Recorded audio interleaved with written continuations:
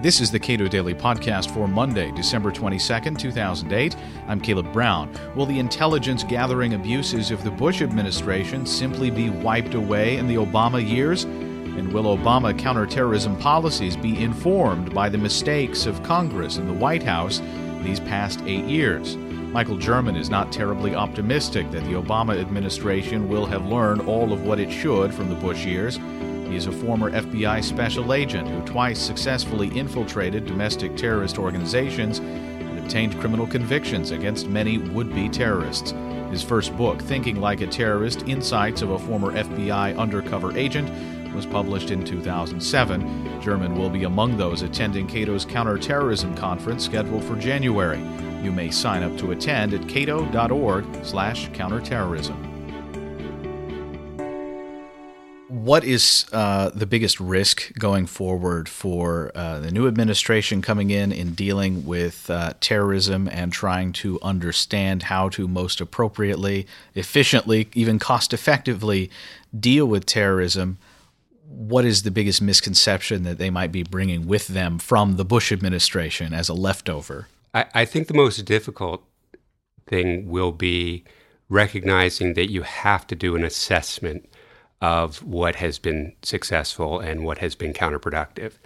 And I think that's probably the most difficult. I mean, you hear all the time that, we want to move forward and not look back. Well, you have to look back to understand why you are where you are. And, I think what has to be recognized is that a lot of that we're not in the same place that we were on September 12th, 2001, that there's a lot of damage that has been done to the U.S. reputation abroad that needs to be repaired. And, getting back to a fundamental understanding of what the terrorists are actually trying to accomplish, I think is extremely important, because it will show how many of our policies have been counterproductive to actually defeating the terrorist goals. Looking into the future, then, what would you hope to find in that kind of assessment? Well, what I would hope to find immediately is where our response has been excessive, both from an economic sense, in that it's spending a lot of money for very little security benefit, but also that its excessiveness implicates the rights of innocent people in far too many ways, in far too many countries, and that is actually counterproductive to creating an environment where the rule of law is maintained and where people feel that they have avenues to redress grievances that don't require a resort to violence. Speaking of overreaction on the part of the United States, Senator Barack Obama voted against President Bush's domestic wiretapping program when it seemed inevitable that Hillary Clinton was going to be the Democratic nominee. And then when it became pretty clear that he was going to be the Democratic nominee, he voted for the program. Many people on the left are hoping that a great many domestic abuses of the Bush administration will just be wiped away in an Obama administration. How realistic is that? I think there is great reason to remain concerned about the approach that the government is taking on domestic intelligence programs. It's very easy to use words that don't have very definitive meaning, words like intelligence. Of course, there's nobody who would say, no, we don't need better intelligence, but nobody really is clear on what they mean by intelligence. So what the answer becomes for the intelligence community is more information. If we get more information, obviously we'll know more. Well, that actually isn't the case. And if you, again, go back to September 11, 2001 and look at what really were the problems that caused the breakdown in the performance of the national security and intelligence agencies, it was that they had too much information, and that information wasn't managed in appropriate ways. It wasn't a lack of information, yet the response has been to unleash these agencies and allow them to collect more and more without really fundamentally changing the way the information is managed. So, the Joint House Senate Intelligence Committee investigation of 9/11 found that the problem was that the significant pieces of intelligence were lost in what they called the vast stream of information being collected. Well, all we did was turn that vast stream into a raging river, and actually that's harming our security. And if you look at the performance of the intelligence community, you'll see that that the errors continued well past 9/11, well past the Patriot Act and the other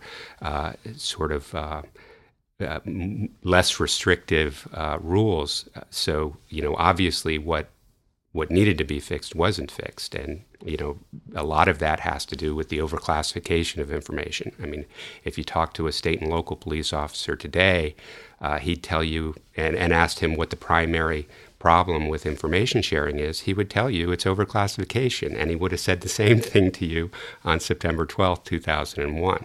And yet there has been no effort to rein in the classification system that was really built for a completely different threat. That was built for a Soviet Union, state intelligence apparatus, rather than for these independent bands of criminals that we call terrorists. So, whether that's even a model that we want to continue is a big question, and yet there's been no effort to deal with that. And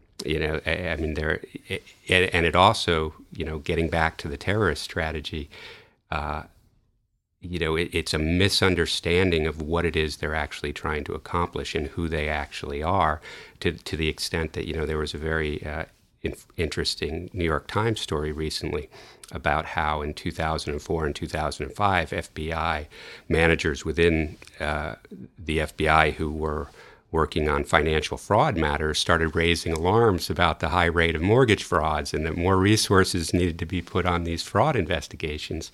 And the decision was made, no, counterterrorism is our main focus.